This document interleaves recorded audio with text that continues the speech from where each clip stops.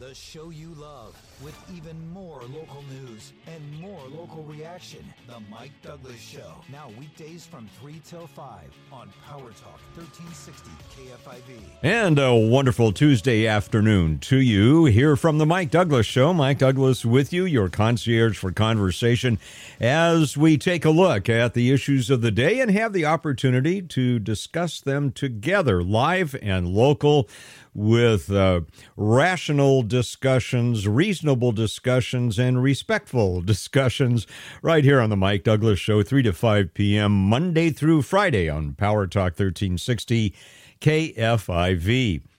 Two sobering notes here at the beginning of our broadcast today, and we want to acknowledge actually three milestones today. Two, it's been 29 years. Can you believe it? Since the Waco massacre, so-called, happened in Texas. Remember, it was a 51-day standoff that came to an end when FBI agents raided the Branch Davidian compound in Waco. The leader, David Koresh, and more than 80 other cult members died when the compound burned to the ground. The other milestone today, one which I was personally involved in, it's the 27th anniversary of the bombing of the Alfred P. Murrah Federal Building in Oklahoma City. Have you been there to that memorial? If you are ever in that area in Oklahoma, it is worth it to go.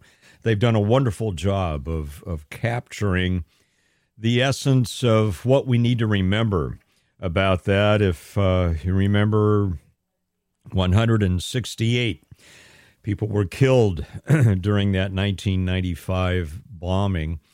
And my job at the time with the urban search and rescue teams for California and for FEMA was to be the logistics person here running from our Sacramento headquarters. And my partner at the time in urban search and rescue, Mark Ghilarducci, who's now in charge of the State Office of Emergency Service, was running things on scene with FEMA. And a lot of lessons learned came about that. I won't go into that today, but a lot of lessons learned about PTSD for rescuers. A lot was learned about interagency cooperation, or sometimes lack thereof. Anytime that you get a lot of different agencies, local, state, and federal, all at the same scenes, it becomes a delicate dance.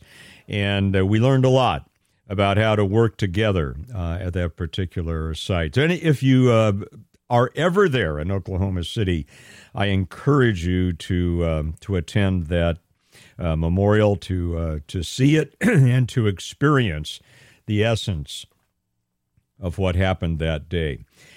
And then just an update on the sad news of the fatal stabbing that we talked about yesterday at Stagg High School in Stockton.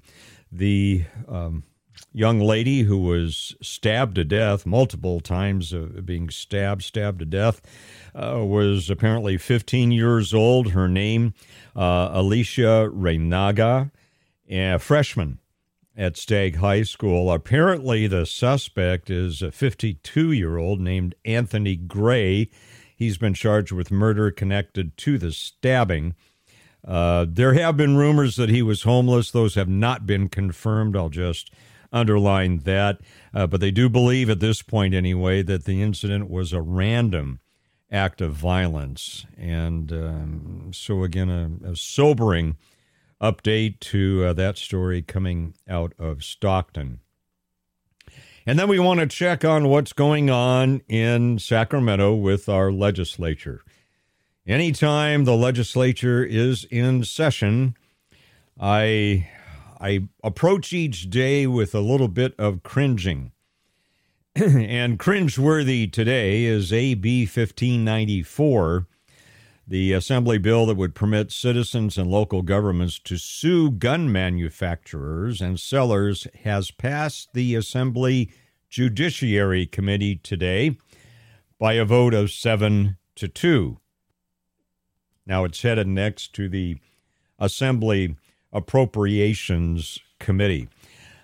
Let's talk a bit about that, because this is one to watch, in my opinion, because to me, it is one of the most absurd bills that have ever been brought before the California legislature. Now, we need to go back to when it was first introduced and brought to our attention. That was back in January, a few months ago. So AB, Assembly Bill 1594, it would allow victims of shootings, and including citizens as well, cities and counties. It would enable them to sue gun makers and sellers on claims that the industry acted recklessly and dangerously, even though they weren't the ones pulling the trigger. And you see, to me, this is just absurd. When you open the door to sue entities or persons that are not involved in the incident. I want to take you back just so you get a flavor of what the proponents and the opponents of this particular bill had to say back in January. First of all, here's Assemblyman, and these interviews were done by Fox 40 News in Sacramento back in January. Here's Assemblyman Mike Gibson, a Democrat from Carson, speaking in favor of the bill. If we can sue car dealers, if we can sue lawyers for malpractice, if we can sue a barrage of individuals, why should not the people of this state of California have the same ability to sue a gun manufacturer? Does that logic make sense to you? To me, it's a leap of logic. It's a disconnect. The fact that some people can sue other people for other things is not specific to this particular issue.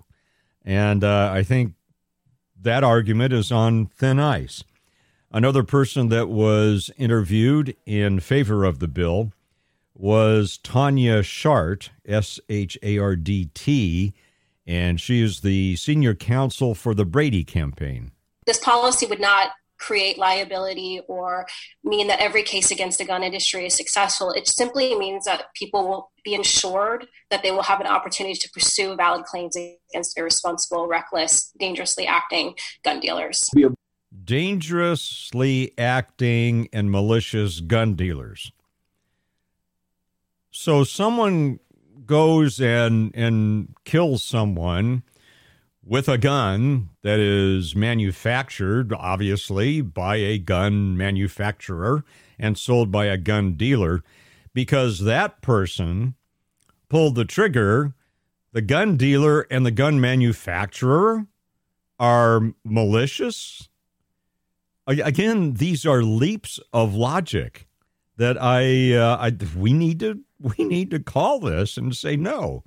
No, I'm sorry. This is not making any sense. It doesn't make any, or it didn't make any sense either back in January to the Republican Assembly Public Safety Committee Vice Chair, Tom Lackey. Here's Tom Lackey and his opinion. It's not common sense. It's common stupidity, truthfully. It really is. And I don't mean any disrespect to my colleagues. It totally maligns the sense of personal responsibility, which is the big problem that we're having with this violent, and I don't even like the term gun violence because it directs the attention towards the weapon itself, the instrumentality, instead of the behavior. Amen. I think that is one of the major points in this whole discussion about who's responsible for killings. It's the perpetrator. It's the perpetrator. When we start blaming, when we start providing laws to sue the gun manufacturers and sue the gun dealers, that to me is not about justice. That's about the get rid of the guns narrative. It's a completely different agenda that is using a horrible incident to promote a narrative and another agenda, which is to do away with guns. And so to me, it's not only irrational, but it's dishonest. What do you think? AB 1594. Do you feel that gun manufacturers, gun dealers ought to be sued if someone takes one of their tools and kills somebody with it? How about that stabbing up in Stockton yesterday? Should the manufacturer of the whatever it was, a knife or puncture tool, whatever it was, should we find out who the manufacturer of that was and have them sued?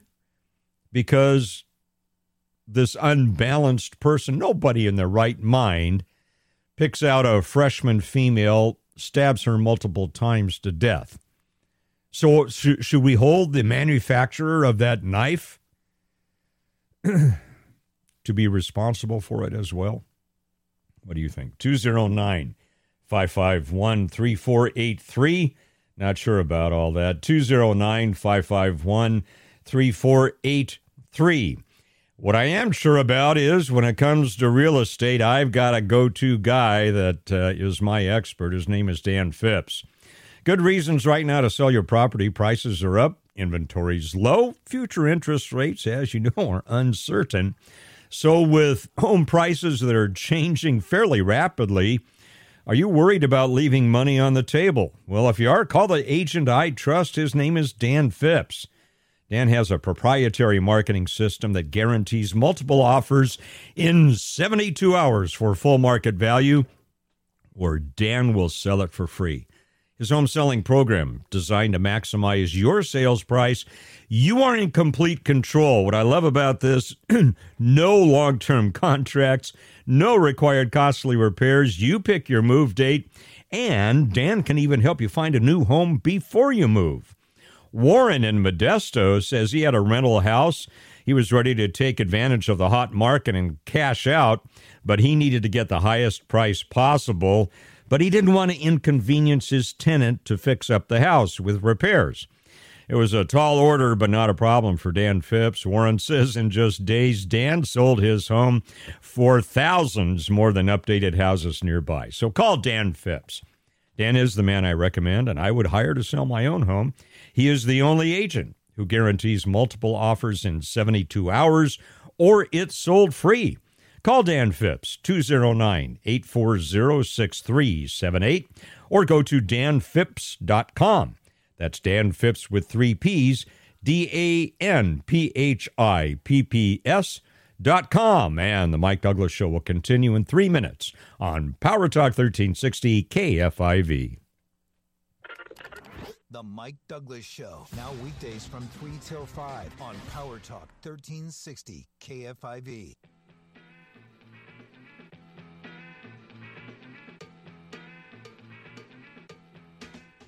It's today's conversation for Stockton, Modesto, and beyond.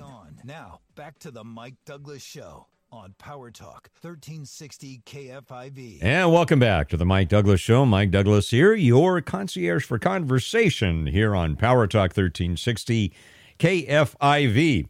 Again, AB 1594. I encourage you to keep your eye on this one. I think this will be a dangerous precedent. Again, the gist of it is that in the case of victims of shootings, the victims and citizens and cities and counties can go sue the gun makers and sellers, the gun sellers of the weapons that were used by the perpetrators. To me, this is it's a disconnect in my mind. Again, here's Mike Gibson. He's an assemblyman, Democrat from Carson.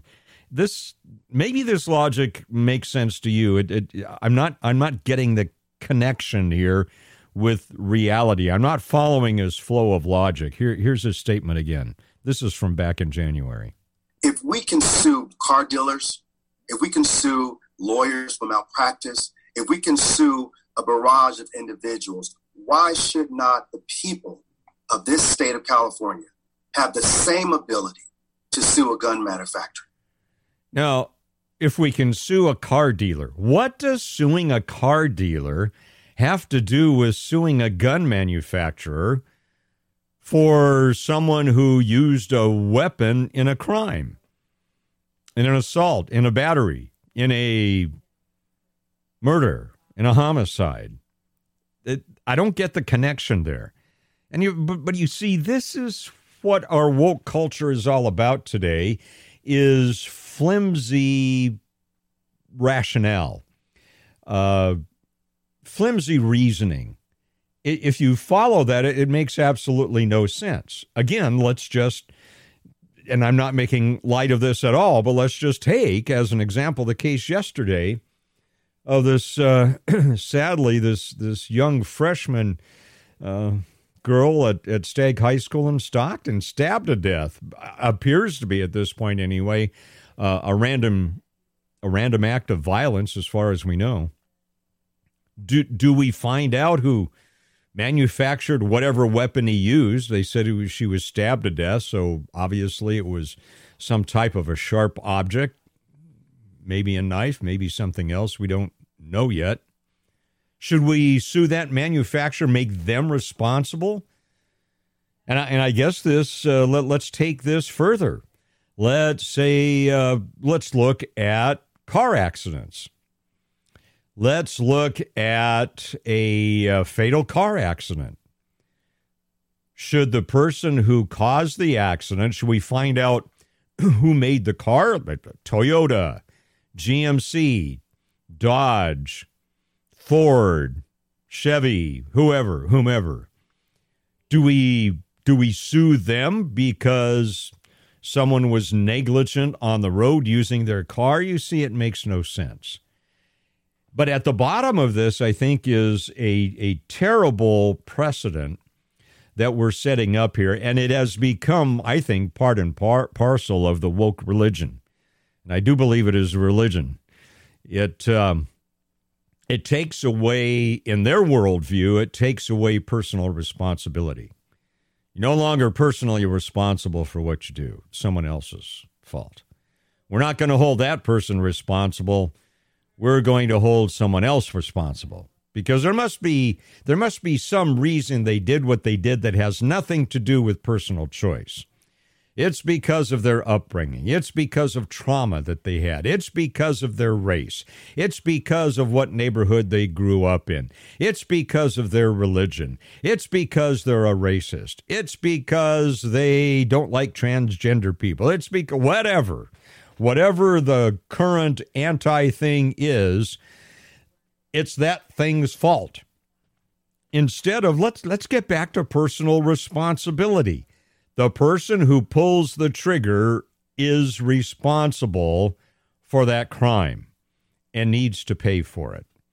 And I think to adopt this type of thinking where we go after why would we go after the gun manufacturers and the gun dealers? I can only think of one reason why. Well, two. Main reason, because it fits the real agenda, which is to take guns out of the hands of citizens. The other agenda is assault on the Second Amendment. I think that all ties together. What do you think?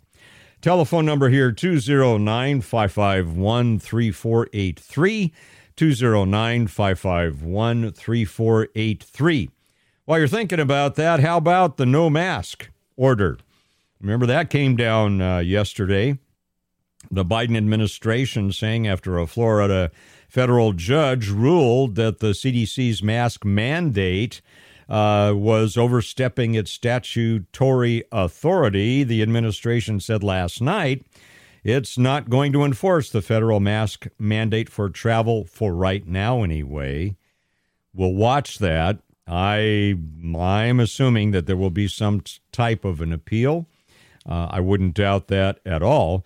Do you know anybody, or were you flying yesterday, or do you have any family members that were flying yesterday and got to fly without their masks? Our daughter was flying back from Europe and had a wonderful time there with a friend, and they were coming back, and they got to fly back here without a mask on, and I think it was an 8-hour flight, and I'm sure that was a wonderful experience. Do you have anybody in your family that experienced that. Love to know whether they were overjoyed at that. Sounds like most people are overjoyed at that prospect. So there's a little light, a little glint of, I think, progress and good sense. By the way, the judge is coming under condemnation now for her decision. Her name is Catherine Kimball Mizell, U.S. District Court Judge in the Middle District of Florida. They don't like it because she was a Donald Trump appointee. She's 35 years old. Well, they're saying, well, she's too young. And she was a former clerk for Supreme Court Justice Clarence Thomas.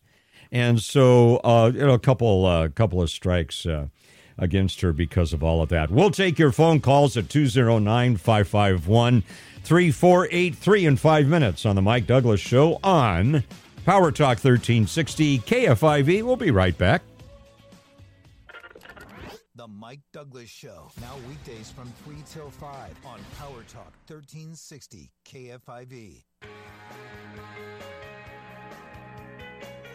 Local Talk is back in the Valley with KFIV's Mike Douglas. Weekdays at 3 on Power Talk 1360 KFIV. And welcome back to the Mike Douglas Show here on Power Talk 1360 KFIV. The conversation right now, we've been looking at an update on AB 1594, which would enable victims of violent crimes and citizens and local governments to sue gun manufacturers and gun sellers for the crimes that other people commit with the products that they produce.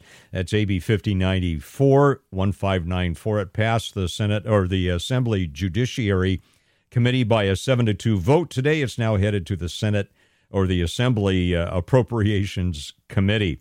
What do you think? Do you find this a logical bill or do you find it illogical? Let's find out what you think at area code 209-551-3483, 209-551-3483. Let's go to Modesto. And Chris, what do you think? Well, they might as well start suing the company that made that knife for the incident that happened yesterday. Or they use a camera, sue that company. It's just like they're getting sue happy, and basically, it's just an assault on the Second Amendment. It's all it is. So that's my opinion. Yeah, Chris, I think it fits an agenda, and that's what I find so loathsome about a lot of this is oftentimes the woke culture will take an incident or take an issue, and they will twist it, they will nuance it to fit another agenda. And that's what I see here, Chris, because it makes absolutely no sense to me. Because what it ultimately would do is put gun manufacturers and gun sellers out of business in California, don't you think? Yeah. So we couldn't get no guns here.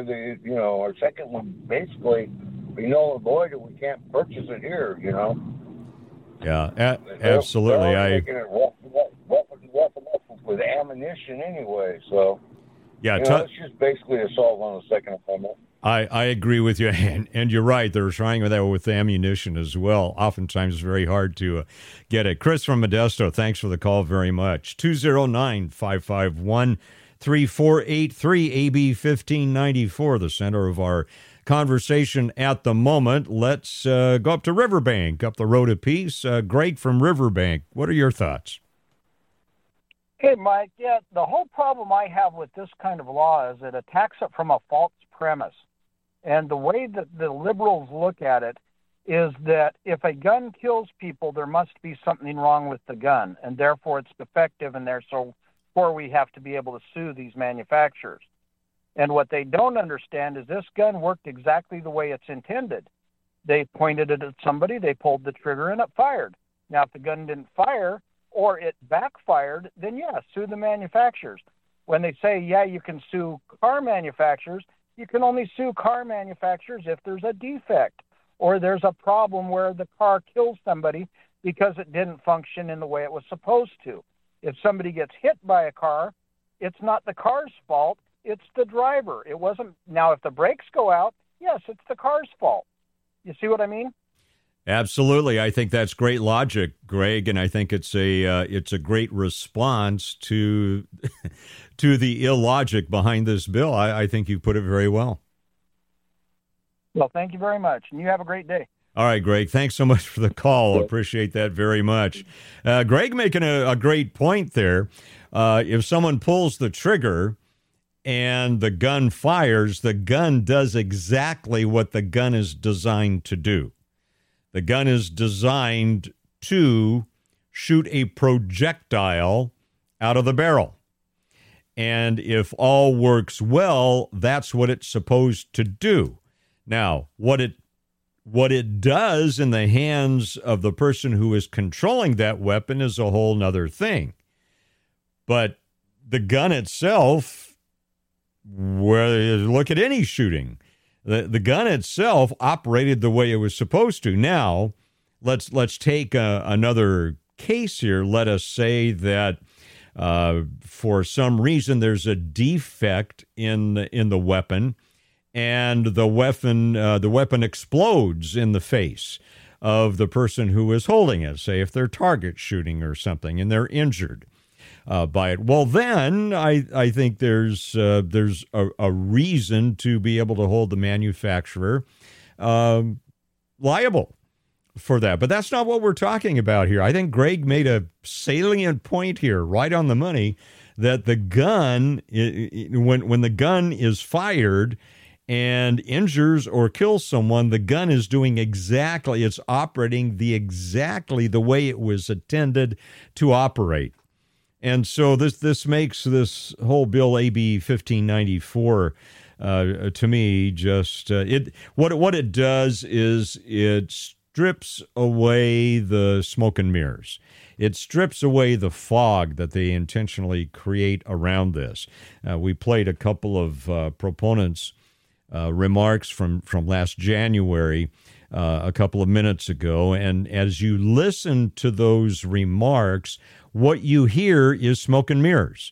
You don't hear them really addressing the issue, and I do like what Republican Assemblyman and Public Safety Committee Vice Chair Tom Lackey, I think he's a Republican out of, I think it's Palmdale, if I remember correctly.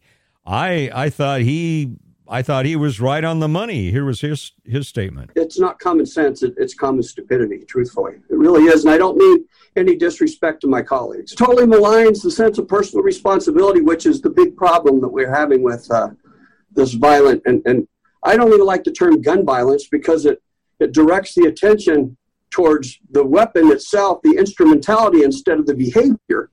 Absolutely. And I agree with him. I do not like the term gun violence.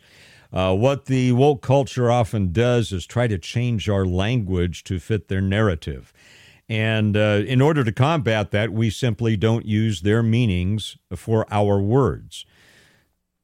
Again, one way to combat that is we refuse to use their meanings for our words. In the name of the great radio broadcaster, Rush Limbaugh, words mean things, and that is the truth. Words mean things, and when the words are nuanced and people try to make them mean other things, we need to stand firm and say, no, I'm sorry. So the phrase, to me, gun violence, is a misnomer. It is not the gun that causes the violence. And there's intention behind that. This is not accidental twisting of language. There's intent behind that. They know exactly what they're doing when they come up with these phrases.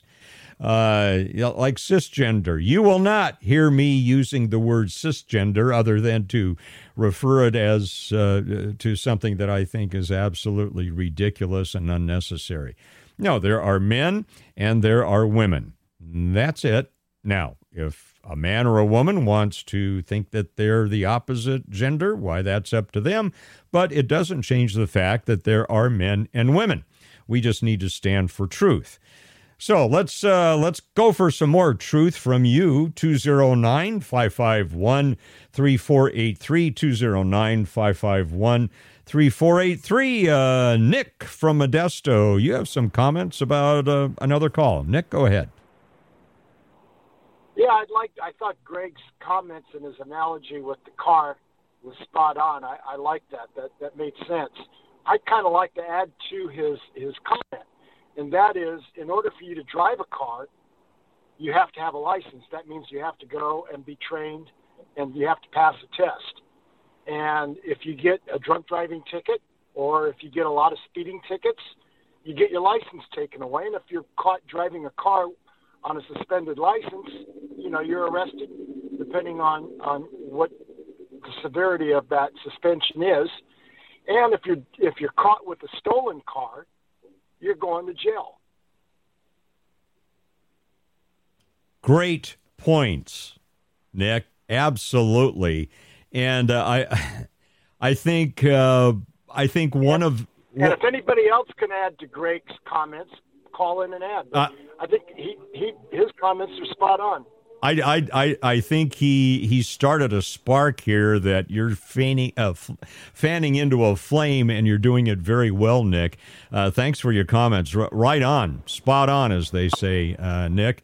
And again, we have to. Every time that we hear these types of smoke and mirror nuances, every time that we hear these malformed leaps of logic, we need to clear away the smoke and come back and look at the basic issue.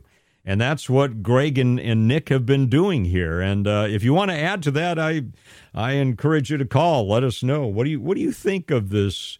The basic principles of AB 1594, that if someone is injured, wounded, or killed by a person using a gun, that citizens and the victims and local government ought to be able to sue the gun dealers and the gun manufacturers. To me, it's insane, but you're welcome to voice your opinions as well. We take them all here on the Mike Douglas Show at 209-551-3483. We will be back in 3 minutes here on the Mike Douglas Show on Power Talk 1360 KFIV. The Mike Douglas Show, now weekdays from 3 till 5 on Power Talk 1360 KFIV.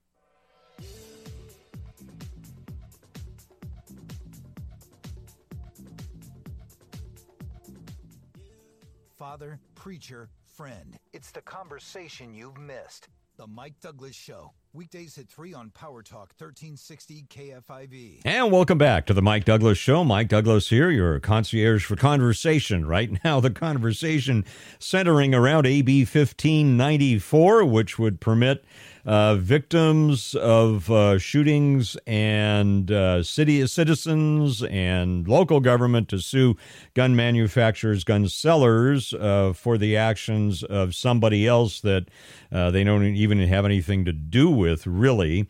And by the way, here's another one that passed out of a committee today, AB 1621, to outlaw ghost guns. That has passed out of the Assembly Public Safety Committee today, and that's also headed to the Assembly Appropriations Committee along with AB 1594. Let's see what you think about AB 1594 and or 1621. 209-551-3483, our number, 209-551-3483. Let's go out to Calaveras. John, welcome to the show. What are your thoughts? Hello, Mike. I'm a retired fire chief. First of all, I wanted to thank you for your service to the OES. I spent many summers running strike teams from North Ops to South Ops up Highway 5 in my career. Well, thank you, John, for your service as well. Thank you as well, Mike.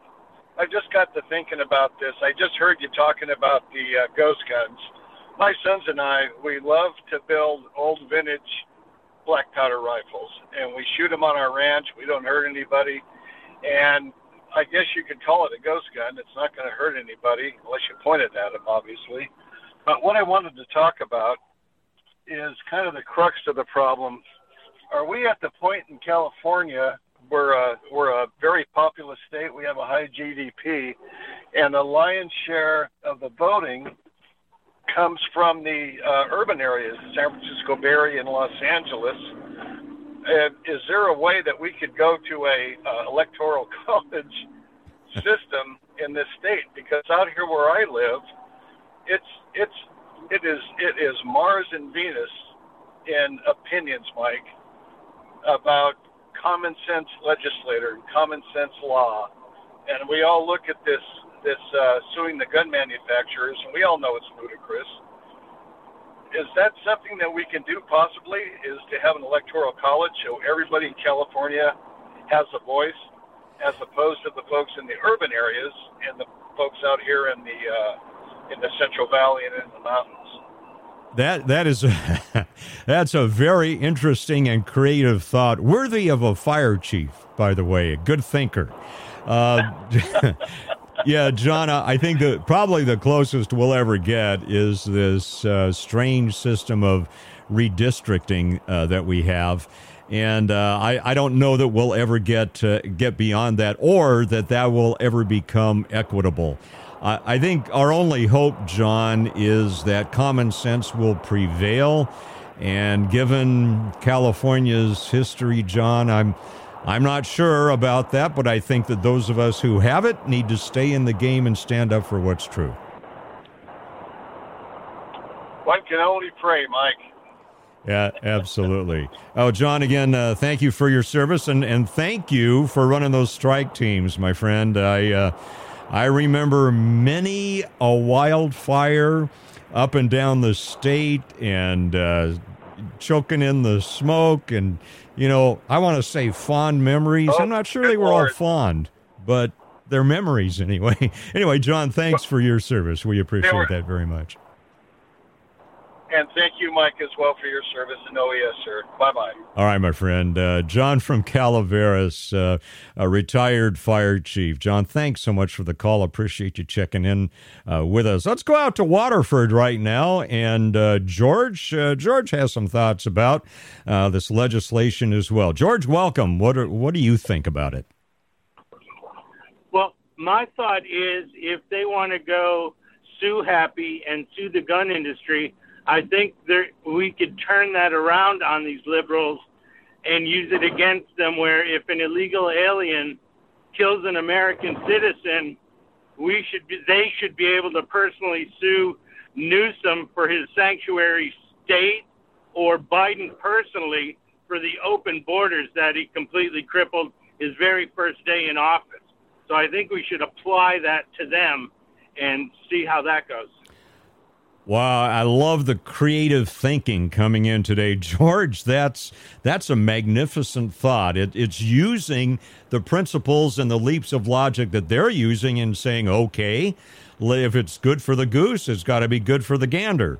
Then if an illegal immigrant commits a crime and injures someone severely, or God forbid kills them, then we ought to be able to sue the entities that are responsible for that illegal immigrant being here, I think is the sum and substance of your call. Again, it seems absurd on its face, and it's just an example of why this must not work.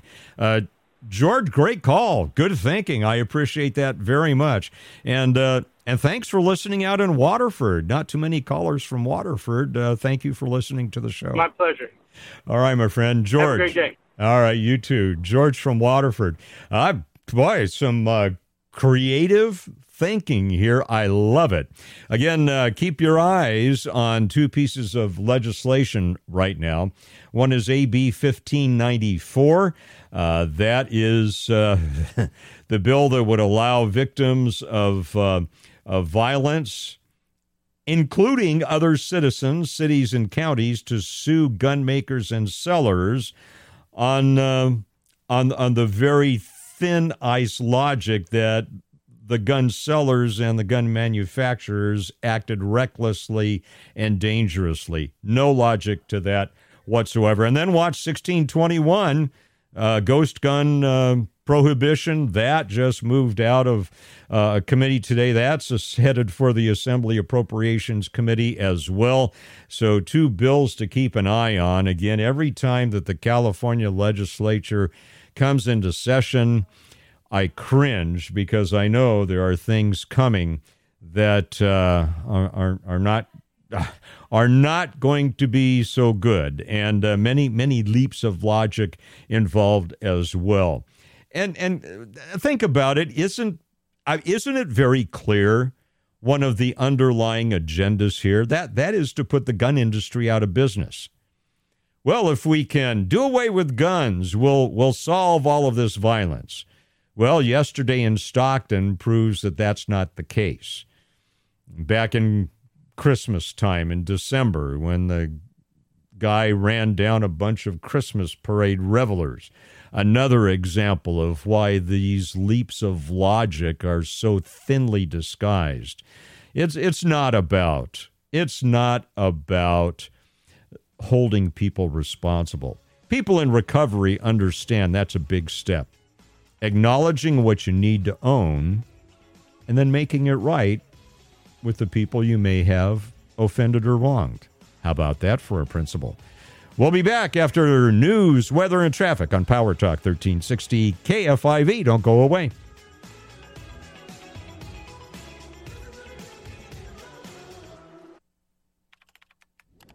The show you love, with even more local news and more local reaction. The Mike Douglas Show. Now weekdays from 3 till 5 on Power Talk 1360 KFIV. And welcome to hour number 2 of the Mike Douglas Show here on this Tuesday.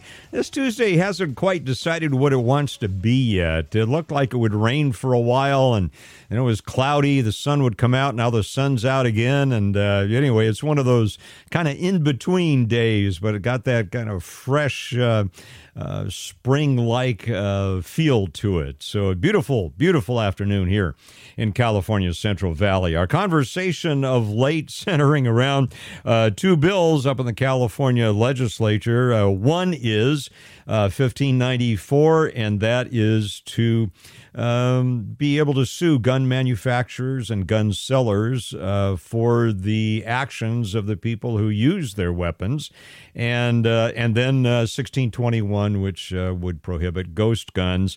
Both of those passed their respective committees and are headed for the Assembly Appropriations Committee. So we've been talking about that a bit. Some good creative thinking. Let's go to one of our more creative thinkers as well, John from Brentwood. What's your take on these bills, John?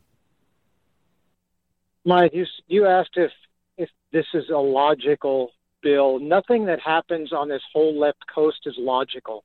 65% of the people that reside in California are illogical, and I'm sure 65% of the people that live here think this bill is just a wonderful thing.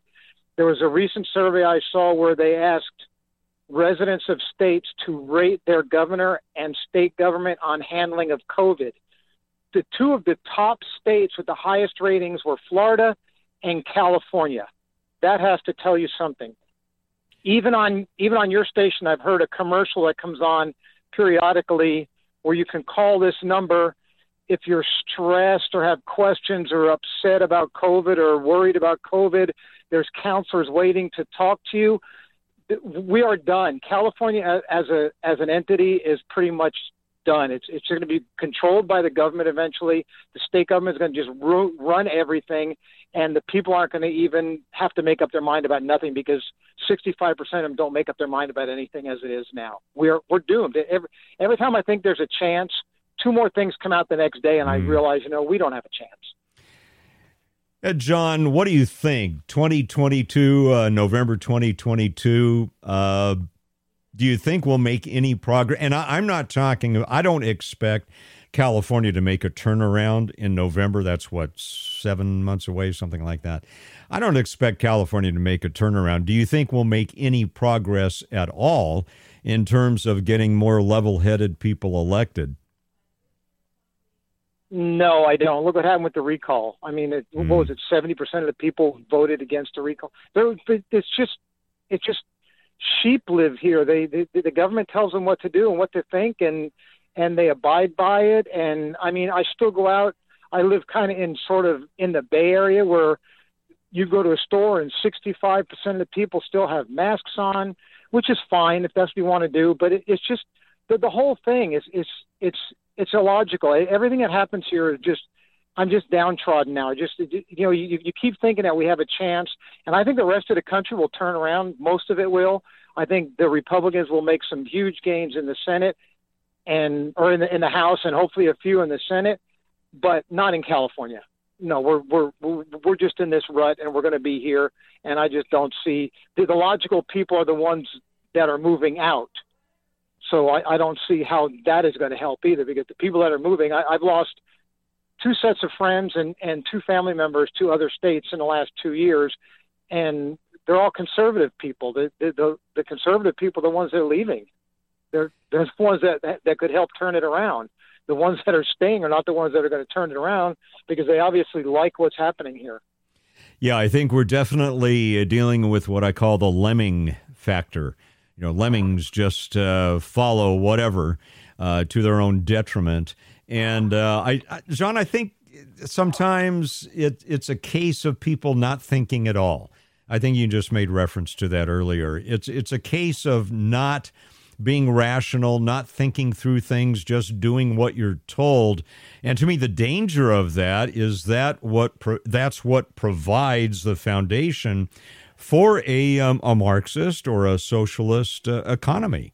And a culture is, we'll just let the government take over, and the government will tell us what to do, and the government will take care of us, antithetical to the whole idea of what America is all about. So I can see, John, and I think your comment about the fact that, you know, I'll put it in my words, we take one step forward and then something takes us 2 steps backwards. I get what you're saying. So I got you, John. Exactly. And it came out today. The Biden administration will appeal the mask mandate if the CDC comes out and says that they still think that masks are a good idea. Yeah. Thank you for that. Yeah, that's a given too. Just saw that. I expected that. I just didn't know how long it would take. And again, John, I have the same experience. In fact, I went to the bank today, and it's a bank that I don't go to a bank very often. You know, it's mostly through online transactions, but I had to go to the bank physically. Last time I was there, we had to stand 6 feet apart, lined up outside the bank. Actually a credit union. We had to stand 6 feet apart outside with our masks on outside. I refused to have the mask on outside. I took it off, and I was, this is when I go inside, I'll comply with the rules. I'll wear the mask. I'm not wearing the mask outside. That's absolutely ridiculous. Today, I was filled with joy in that I was able to walk into that credit union with no mask on. Didn't even take one with me. But there were people with masks on in there, and, that's their business. That's up to them. But, John, I think you've hit upon a thing that is worrisome, and that is how many people in this state do not think through the issues. They don't think through the candidates. They don't do the research, and they vote blindly just in terms of what they're told, depending on whether it's what letter follows their name politically. So, John, great call. Thanks so much. John from Brentwood, always a good thinker. Boy, we've had a lot of good geographical representation today, haven't we, on the Mike Douglas Show? Brentwood, Waterford, Modesto, Riverbank, I miss it, Calaveras, just in Riverbank. Thank you so much. We are just thrilled to be able to hear from all of you from many of these areas that our signal reaches. Again, thank you so much for being part of the Mike Douglas Show. Again, we're here Monday through Friday, 3 to 5 p.m. as we take on the issues of the day. Our purpose here is to be live and local. And we thank iHeartMedia for that privilege of being live and local here and allowing you the opportunity to voice your opinions on what's happening today. And I learned from you. I hope you get something from me as well.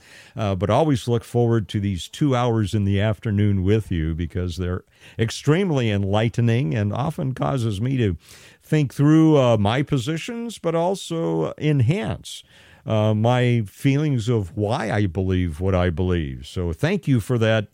In theological circles, we call it iron sharpening iron.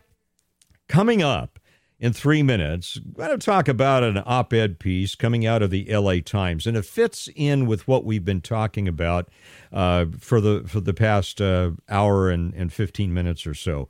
And that is the lack of our society's emphasis on personal responsibility, the lack of the acknowledging the fact that there are consequences to our decisions.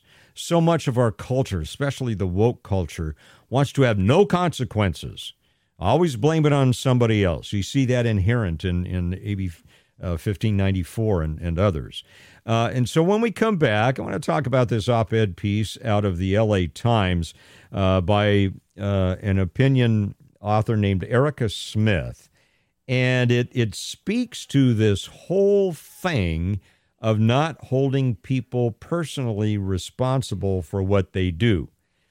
Crime, she's making the case that crime in L.A., especially as we're talking about those 17 gangs apparently that are looking for rich folk with expensive cars or expensive clothing and jewelry following them and robbing them, that's because of income inequality. I'll unpack that for you from her perspective coming up at 3 minutes here on the Mike Douglas Show on Power Talk 1360 KFIV. The Mike Douglas Show, now weekdays from 3 till 5 on Power Talk 1360 KFIV. It's today's conversation for Stockton, Modesto, and beyond. Now, back to the Mike Douglas Show on Power Talk 1360 KFIV. And welcome back to the Mike Douglas Show. Thanks so much for joining us here on Power Talk 1360 KFIV. Just got a message from one of our frequent listeners regarding personal responsibility and blaming gun dealers and gun manufacturers for people who use their weapons to hurt other people or kill them. He writes, this listener is great with tongue-in-cheek humor. He says, the farmers are responsible for drunk drivers. If the farmers hadn't grown the grain, they couldn't sell it to the distiller, who couldn't sell it to the store, who couldn't sell it to the driver, so the driver couldn't get drunk and wouldn't have gotten into an accident. And so do we hold the miner who mined the ore, etc., that made the steel, that made the car, the gun, the knife, the baseball bat, etc.? Great point. Thank you for that. Well, LA Times, I just saw this the other day, and I wanted to bring it to your attention. I think it came out on April 12th. Erica Smith is a columnist for the LA Times, and she writes about the diversity of people and places across California. And she says, we shouldn't be surprised that, according to Captain Jonathan Tippett, who leads the LAPD task force that released the Follow Home Robberies report, there were 165 of these crimes in 2021, or that they already have been close to 60 of them this year. She says, Tippett told my Times colleague, Kevin Rector, that in his 34 years on the job, quote, I've never seen anything like this. Well, Erica Smith says, I'm not surprised because in 34 years, we've also never seen such income inequality. She writes, of course, none of this amounts to an excuse for criminal behavior. I'm waiting for the but rich people should absolutely be able to walk around with their diamond-encrusted $300,000 watches without fear of being followed. I note a sense of sarcasm there, don't you? tackled on a sidewalk, pistol whipped by a bunch of dudes in hoodies, as the LAPD said happened to some victims. It says, and certainly there are things that can be done now to help make that happen for the most moneyed among us. That includes getting more guns off the streets, and yes, taking an honest, unbiased, non-political look at exactly why some criminal suspects are released and others are kept locked up. Okay, I'll get behind that. But as mayoral candidates and voters continue to talk about getting tough on crime, she says it's important to recognize that these are ultimately short-term fixes. Long-term solutions must involve scaling up the gang intervention programs that were scaled back during the pandemic. All right, so we're blaming the pandemic now. And investing in bigger and better community-based crime prevention strategies that can help residents as well as law enforcement. So first our culture is saying defund the police, and now they're advocating better community-based crime prevention strategies. Now, she quotes this friend, she quotes him as saying, it's not until violence in the wealthy communities that it becomes a major issue. I see. So robbery is not a major issue and violence not a major issue, according to them, until it hits wealthy communities. The gun homicide epidemic has been rampant in L.A. for generations. We got a handle on it for like 10 years. It's going up, but it's not time to turn back. We need to continue to invest in broadening our understanding of public safety. Not sure what that means, broadening our understanding of public safety. She writes, that also means finding new and meaningful ways to address widening income inequality, particularly in South L.A. We can't continue to treat affordability as an issue that's somehow separate from crime. We don't want short-sighted, short-term solutions for a long-term problem. All right. What do you think about that? Do you think her arguments here and her friend there have, do you think that has any wisdom to it? Are we seeing gangs following rich people and ripping them off because of income inequality? Are we even hearing about that because it's happening to, and I'm going to say the underlying theme probably here is rich folk. Because it's happening to rich folk now, it's an issue. I'm going back to my days as a law enforcement officer, and we didn't ignore crimes that were committed in the barrio or in areas of poverty. Crime is crime. Whether it's a wealthy person or a not wealthy person. The other thing that I think is just insidious in this whole dynamic is the thought that it's all based upon class warfare. What uses class warfare a lot? Socialism, Marxism. Marxism especially depends upon class warfare. You got to get people warring against each other. And then you step in and have government solve the problem, so to speak. Income inequality and your level of wealth or lack thereof has, in my mind, not much to do with personal responsibility. There are people without a lot of money in our culture today who understand you don't kill people, you don't steal from people, you don't envy other people. They have a worldview that embraces an archaic thing called the Ten Commandments. What an idea, been around for millennia. And it's been adopted by other cultures as well, under different cover, so to speak. Not so much on stone tablets. But you see, it's the erosion of personal responsibility. And I don't know about folks who grew up in poverty. I don't know that. I don't know anyone. I know plenty of folks who didn't have a lot when they grew up. I've got pastor friends that did not come from wealthy families, but they grew up understanding the basics of what it means to function in society, to think of others more highly than yourselves, to love your neighbor as yourself, to abide by the golden rule, to do unto others as you would have them do unto you. That has nothing to do with economics. That has nothing to do with what's in your bank account.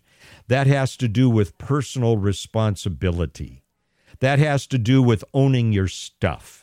That has to do, and again, those of you familiar with the process of recovery, that has to do with understanding that the world doesn't revolve around you and me. There is a creator who is in charge. And when we have offended, when we have wronged others, we need to take a personal inventory, recognize when we've done that, and as we can, go back and make it right with those that we have offended on purpose or those that we have wronged. That's all part of the process of becoming healthy. It is unhealthy to go through life blaming your actions and your consequences upon the fact that you don't have enough money, or you didn't grow up in the right neighborhood, or you didn't have the right kind of parents, or you didn't have the right kind of upbringing. Talk more about it coming up in 5 minutes on the Mike Douglas Show on Power Talk 1360 KFIV.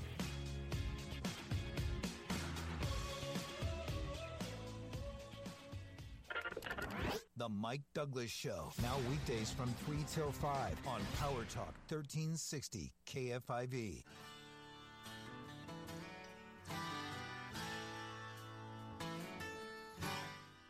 Local Talk is back in the Valley with KFIV's Mike Douglas. Weekdays at 3 on Power Talk 1360 KFIV.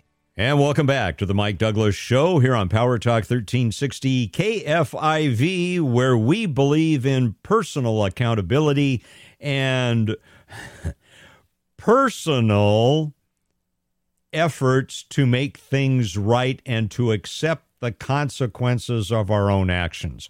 Wouldn't it be wonderful if our legislators took the same attitude? Personal responsibility, accepting the consequences of our actions.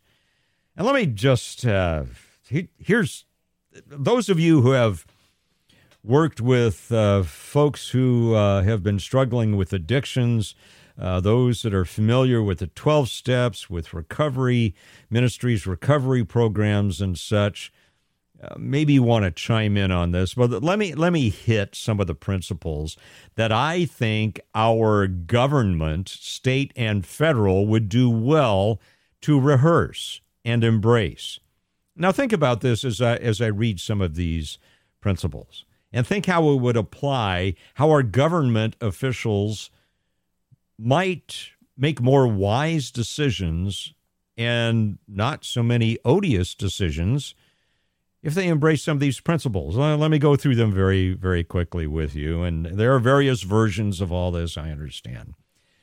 But the first thing is to recognize that we are powerless over our problems and our behaviors. That when our lives become unmanageable, we need to admit it. And then there's the recognition that God is in charge. And now many would say this is a higher power, a power greater than ourselves. Okay, in my case as a pastor, I believe that is God, and he can restore us to sanity. And then we make a decision to turn our way of doing things over to God and turn our lives over to Him, or that higher power, instead of trying to continue in our dysfunctions. And then there's the act of taking a personal inventory, a moral inventory. What are we about? what have we done? Let's put that in a spotlight, and then just a moral inventory of ourselves. And then to admit to God, the higher power, to ourselves and to others, what we did, the nature of how we messed up. And then there's an act of humility in saying, okay, God, or higher power, God in my thoughts works a lot better.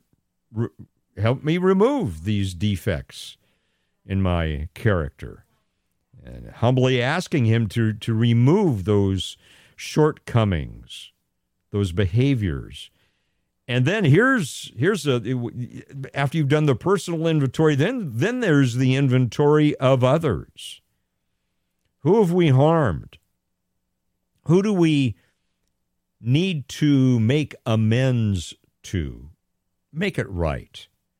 You ever done that? I did that as a pastor. You say, what are you talking about, Mike? Well, in my early shepherding, I was pretty black and white. And I could be pretty rigid with a lot of couples that came in with problems. And over the years of shepherding and pastoring, God did a work in me. And I began to understand that I needed to make sure as best I could I was reflecting God's character in the way that I was dealing with others. And I went back and I did a personal inventory, and I went back to some couples that I had counseled early on in my pastoral career, and I asked them to come in the office. This was way back when I was pastoring at a local megachurch. And I said to two or three, I think I asked to come back before I left, and to do Advancing Vibrant Communities. And I said, way back when I was counseling you, was what I told you to do right? Was I biblically right? They said, yeah. I said, but how about the way I communicated that? How did it make you feel?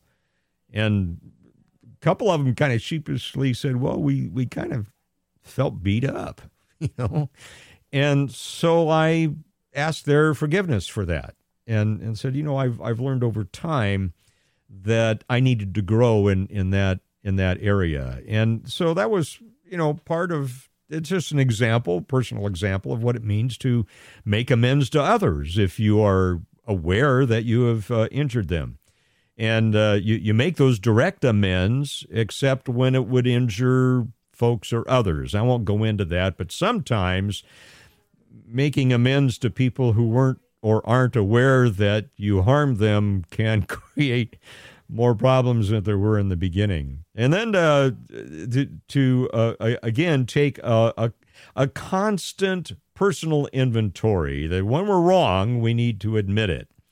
And then through prayer, our connection with God, for an understanding of how we carry these principles out. And then one of the things that's very valuable towards the end of that process, or at the end, is to carry the process to others and offer it to them as a benefit. Here's something that has helped me.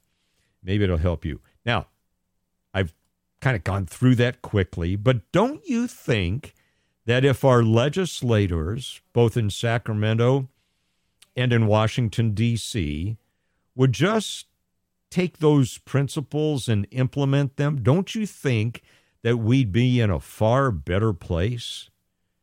Instead of allowing power and money and control to rule us and to rule the people under us. What do you think? Am I tiptoeing through the tulips here? Or do you think that would be a good idea for legislators in Sacramento and Washington, D.C. as well? And on the local level, too. Don't want to leave out municipalities and counties as well. Our phone number here, 209-551-3483, 209-551-3483. In our discussions earlier today, One of the callers gave an example of immigration, saying that if an illegal immigrant harmed someone, or God forbid, killed someone, that we ought to be able to sue the governmental agencies who permitted them to enter society illegally, instead of holding them to the same standard as legal immigrants. I thought that was interesting. Well, here's another rabbit trail proceeding from that. This is an interesting headline that came up today. Did you know that immigration officials wasted $17 million on unused hotels for immigrants last year? Apparently, they hired a politically connected contractor, and that contractor failed to meet the COVID-19 protocols, according to a government watchdog.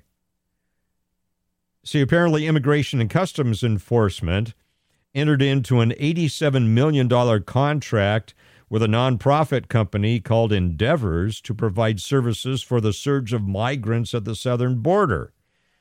But the Department of Homeland Security's Inspector General took a look at it.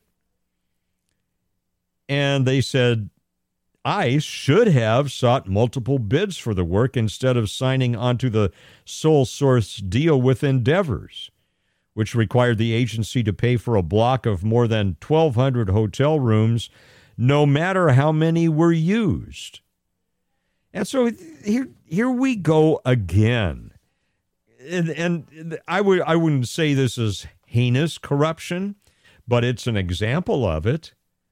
It at the very least, it's an example of government inefficiency. Think of the EDD here in California, Employment Development Department, and how during the pandemic, upwards beyond $30 billion of fraudulent payments were paid out.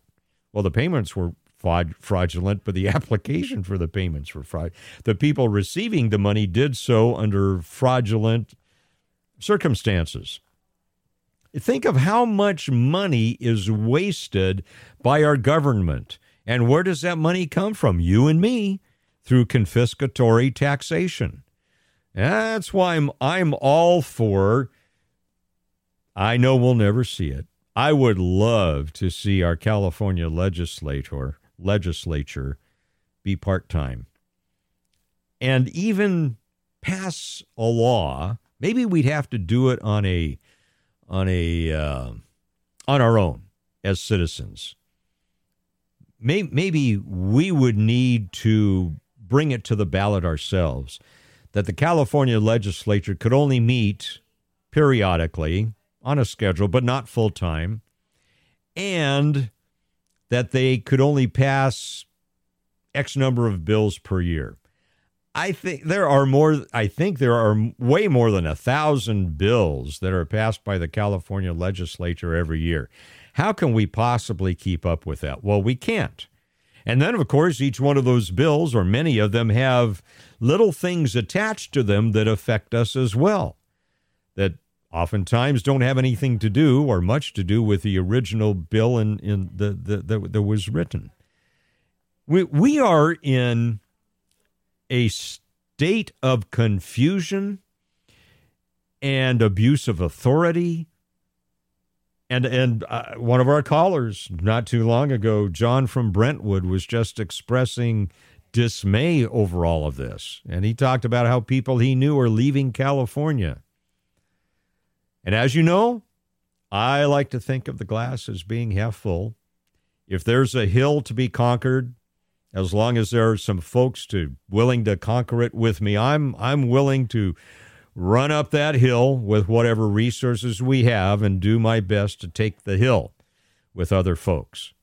If needed, I'm up to charging the gates of hell with a squirt gun if that's what it takes. We'll talk more about that coming up in 3 minutes on the Mike Douglas Show on Power Talk 1360 KFIV. The Mike Douglas Show, now weekdays from 3 till 5 on Power Talk 1360 KFIV. father, preacher, friend. It's the conversation you've missed. The Mike Douglas Show. Weekdays at 3 on Power Talk 1360 KFIV. And welcome back to the Mike Douglas Show. Thank you so much for joining us here on Power Talk 1360 KFIV. Want to go back to yesterday, and I thank assistant producer Brenda Lapome, also our call screener for today, for doing some quick research yesterday. I didn't have time to get it in, but I talked about the FCC chairman many years ago who referred to television as the vast wasteland. Well, Brenda correctly brought the information forward. It was May 9, 1961, and a newly installed chair of the Federal Communications Commission named Newton Minow stepped to the microphone in front of a meeting of the National Association of Broadcasters in Washington, D.C. He told the people there he had respect for the honorable profession of broadcasting, but then he got right to the crux of what he wanted to talk about. And he said, when television is good, nothing, not the theater, not magazines or newspapers, nothing is better. But when television is bad, nothing is worse. He said, I invite each of you to sit down in front of your television set when your station goes on the air and stay there for a day without a book, without a magazine, without a newspaper, without a profit and loss sheet or a rating book to distract you. Keep your eyes glued to that television set until the station signs off. Here we go. I can assure you that what you will observe is a vast wasteland. There's the quote. And then he backed it up by saying that you'll see a procession of game shows, formula comedies about totally unbelievable families, blood and thunder, mayhem, violence, sadism, murder, Western bad men, Western good men, private eyes, gangsters, more violence, and cartoons. And endlessly commercials, many screaming, cajoling, and offending. And most of all, boredom. True, you'll see a few things you will enjoy, but they will be very few. And if you think I exaggerate, I only ask you to try it. So there we go. Newton N. Minow, FCC chairman, May 9, 1961, evaluating television basically as a vast wasteland. I don't, I get his point. I understand what he's saying. I think there's a lot of wasted airtime on television. I think one of the, by the way, if you want to chime in, we have a couple minutes left here on the Mike Douglas Show today, 209-551-3483. What do you think about television today? 209-551-3483. I want to hone in on news, broadcast journalism. I think broadcast journalism has deteriorated over time. And what caused it, I think, ironically, is technology. In the late 1970s, early 80s, electronic news gathering was the thing. And the new technology was intoxicating, I think, to television news.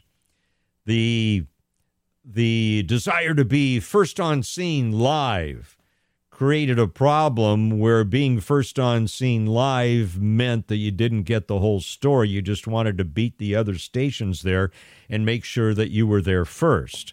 And then that led to watered down stories that weren't well researched.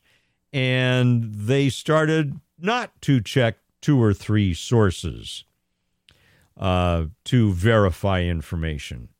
We became intoxicated by the technology itself and the rush to be first on scene. If you go back in your memory, think about the times when a news reporter has been out on a scene not knowing much about the scene at all, and it's a lot of blah, blah, blah, and repeating of blah, blah, blah without much journalistic integrity. And then that has morphed into, more recently, narratives and agendas that are held by the owners of the television news or radio news networks. And so now, instead of having sources that we think we can pretty much trust, I check everything. I don't care whether it's MSNBC or Fox News. I check statements. I don't take either as being the gospel truth. I want to know. So I think over the years, in that regard, television news has gotten worse. Now, are there anomalies? Yes. There is some good reporting that goes on. There have been some great documentaries throughout the years. Not saying that I'm not painting it with a broad brush saying it's all bad, but I would say in general, television news is reaching new lows. And especially as you look at the so-called cable channels. And of course, now you have the streaming as well. So I do my best to research well, to provide other points of view, and to give you things that will enable you to make your decisions, to use your collective crania to come to good decisions based upon the information that we discuss here. And we're going to do it again tomorrow, 3 to 5 p.m., here on the Mike Douglas Show on Power Talk 1360 KFIV. Thanks for joining us today. Look forward to seeing you tomorrow at 3. Trevor Carey coming up.